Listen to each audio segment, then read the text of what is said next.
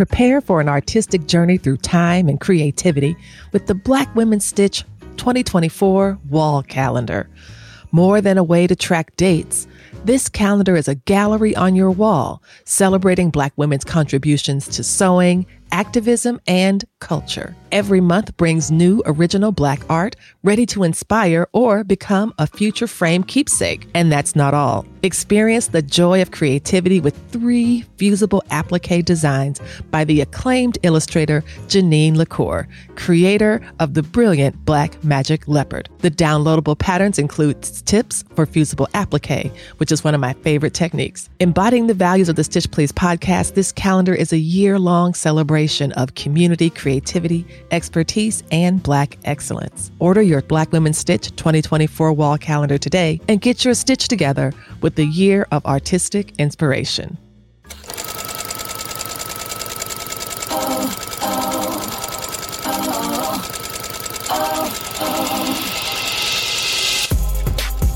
Hello, Stitchers. Welcome to Stitch Please, the official podcast of Black Women's Stitch, the sewing group where Black Lives Matter. I'm your host, Lisa Woolford. I'm a 4th-generation sewing enthusiast with more than 20 years of sewing experience. I am looking forward to today's conversation, so sit back, relax, and get ready to get your stitch together. Hey friends, hey, welcome back to another episode of Stitch Please Holiday Swatch. I am so excited to be here, and I am glad that you are here with us. The swatches are something that I really appreciate. As you know, if you want to get in on the swatch game, you should join the Black Women's Stitch Patreon because there are downloadable swatch cards that come as a benefit for Patreon supporters. I like swatch cards because I'm a nerd, and I like keeping records of the fabrics that I buy and that I use. So when I look through my swatch card rings or my collection, not only can I tell exactly what I have and where it's located, I also get this wonderful, warm, fuzzy memory of buying the fabric in the first place and all the plans that I had for it. And some of these plans have come into fruition and some of the plans have turned into other directions. But either way, it's still really cool to kind of go back and say, oh, look, this is what I have. And that's because a swatch is a representative of a whole. It is a way that we can test out our fabrics, the way that we can determine what threads you want to use. It really does make sewing easier, I believe. But for our purposes, the Stitch Please podcast holiday swatches are a way to hear from the beautiful community that comprises the Stitch Please podcast listenership. So without further ado, we are going to turn to those folks from our community who have generously agreed to share their stories with us, the stories of their rich holiday traditions. Well, hello, everyone. I'm Niecy Love Harmon, and I'm a sewist. I love to do that. My social media handles are at What's She Creating. That's WHATSSHE Creating. I'm on Instagram, Facebook, TikTok, and probably everything else, YouTube especially, yes. So thank you all for inviting me to this show. I want to talk about crafting during the holidays. So one of my favorite things to do during the holidays is actually to make gift items for all the family members, or at least try to. In the past, I've created shirts where my family name is Lovelace, and so I've made Lovelace clan shirts with a little Virginia craft, little picture of the state, and I gave them to a lot of family members one year. I don't know if everyone wore them though, but I know I wore mine and my son wore his, and that's one of the examples of some of the gifting ideas. Now, I've made bags for a lot of the ladies in my family. I've made other accessory items like little change purses and things. My favorite thing to do, and the way that I give and the way that I guess love on people, is to give them things in which I've created. Now, like I said, I don't know if they really like it or if they wear it, but sometimes I will see them pull out a random bag that I made. I'm like, oh my gosh, that's my bag. And then I take a picture. I'm like, do this for the socials. So that is something that I think is amazing. Just to be able to create something that you haven't seen in this earth before, and then you're able to give it to somebody. So if they like it, that's great. If they don't like it, re-gift it or give it to somebody else. But don't tell me that you didn't like it. Some of the things I used to do as a child, my mother always bought me some type of craft kit when I was younger. So there's some type of craft kits, and then she will always ensure that we created like gingerbread houses and different things. So we do that now with our children. All of us get together and we buy gingerbread houses and let the kids kind of craft and eat candy and things like that. And that's something that's really amazing. Sometimes when I get together with my family, we do other little art projects also. And this doesn't have to necessarily be during the holidays. I'll get some pillows and we'll paint pillows. And we did that in the summertime, and the people loved it. They were like, oh my gosh, when are we going to do this again? And I thought that was a great way for us to stay together, be together, have fun, listen to some great music, and enjoy arts and crafts. So those are some of the things that I enjoy doing, and some of the things that I do during the holidays that are amazing. Thank you so much for allowing me to come on and be a part of this podcast episode. Hi, my name is Aronica Cole, and you can find me on these internet streets at theneedleandthebell.com, Needle in the Bell on both TikTok as well as Instagram. You can also find me at Aronica B. Cole & Co. on YouTube, where you can catch me celebrating Vlogmas right now. So as far as holiday sewing traditions go for me, I feel like this year I'm actually creating a new tradition, which is doing costumes for the Nutcracker. I have dancing children, and one of the things as a mom that I love doing most is, of course, showing up for them in all ways that I possibly can. So that does include costumes this year, but our favorite thing to do is participate in the school's spirit weeks before the holiday season, which of course normally takes up wearing winter whites or doing the ugly sweater contest and things like that, which means that mommy is in overdrive making all of the school spirit weeks happen. Because listen, when you have kids, we don't keep winter white on hand, so we do have to make those fresh from scratch. But outside of that, we do have a holiday party, which I love to create for. We invite all of our friends and family to come and join in with us. It's an every holiday cliche party where I, of course, will handcraft different gifts to give away to people, as well as cookies and things like that. For me, holiday season is all about making magic, whether you celebrate Christmas, Hanukkah, Kwanzaa, whatever it is. I just love to make magic with my hands, with my family, and with my loved ones. And I try to keep it as simple as possible, as opposed to getting overwhelmed. Then my second favorite thing to do the holiday season is making the teachers presents. I know that some people don't love handmade gifts, but I have to say I make some of the best gifts and most functional gifts. Last year, our teachers got all really useful bags, and this year I'm cooking up something special for them. So I hope that they really enjoy it. But that's about it. Now, we do some holiday jammies, but I don't make all of those because there are 5 of us, and that's a lot of pajamas. So I like to upcycle previous year's pajamas and turn them into something new for us to bring in the holiday season with. And that is it for me, keeping it simple this holiday season. Hey everybody, my name is Chris, also known as On Social on Instagram, TikTok, Threads, YouTube, and on my own blog, onsocial.com. So I'm your average island girl, and I'm here to share my Christmas sewing traditions with you guys. So my Christmas sewing tradition is actually to make bags. Every year at Christmas time, I am somehow inspired to make handbags. So it started in 2020 in the midst of the COVID lockdown. And I started with the Kylie and the Machine Ida clutch in 2020. I made a couple of those. Then in 2021, I switched to a new pattern designer. Her name is Kate Eva Designs on Instagram. And I went ahead and made the Piece of Bow bag in 2021. Then in 2022, I hopped onto Incomplete Stitches Apex pouch bag. And you guys, I was totally obsessed with that bag. I think I made at least a dozen of them in 2022.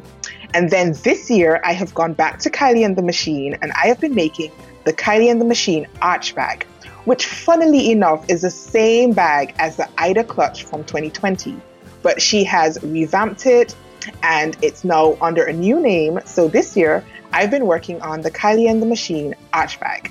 So along with making my own Christmas dress for myself and for my daughter, my Christmas tradition is just bags, bags, bags. I think they make the perfect accessory, and hint, hint, they make the perfect gift, you guys. You can give somebody a bag. You don't have to worry about size. You don't have to worry about measurements. You sew up, wrap up, and go. So that's my sewing Christmas tradition. Hey friends, hey. I wanted to pause briefly and take a moment to thank those who make the Stitch Please podcast possible. To our Patreon subscribers and Act Blue donors, thank you. Your support keeps the lights on, and your faith keeps me going. To Chris Rivera and the team at Congregate Charlottesville, thank you for your fiscal sponsorship and the lessons in financial stewardship. You are very much appreciated. To the guests we've had this year, thank you. Shout out to Bisa Butler for celebrating our 200th episode with us. And special thanks to all the guests who have made every episode of the Stitch Please podcast a very special episode. And to the Stitch Please team, sincere gratitude.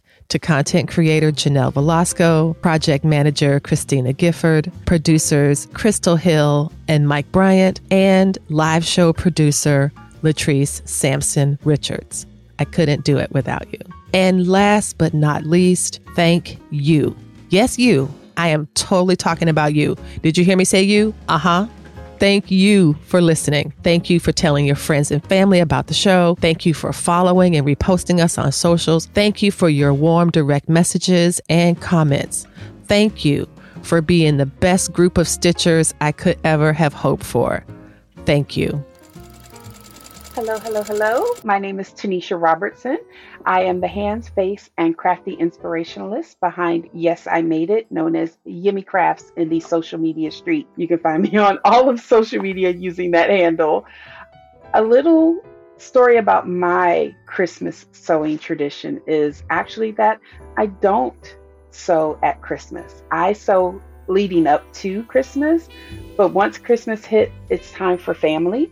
Unless my niece absolutely wants to sew with me, then I'm whipping out everything for any of my nieces and nephews. I will sew all day. But typically I sew from December 1st till about the 23rd of December. During that time, I make gifts. I make purses, bags, backpacks, wallets, Christmas stockings, scarves, table runners.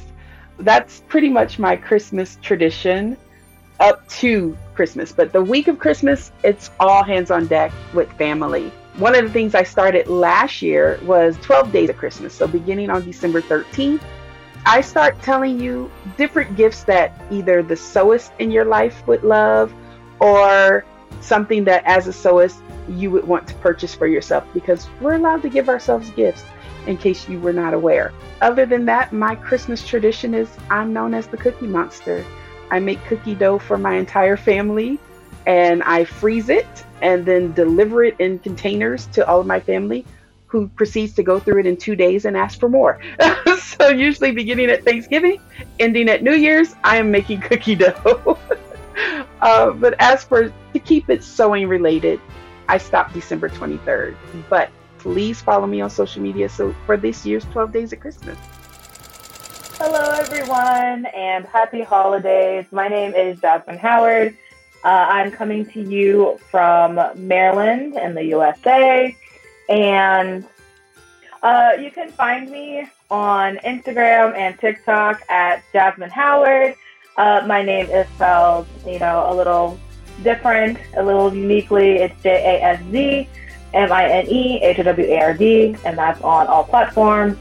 But you will find me on Instagram mostly seeing my makes, inspiration, and things like that.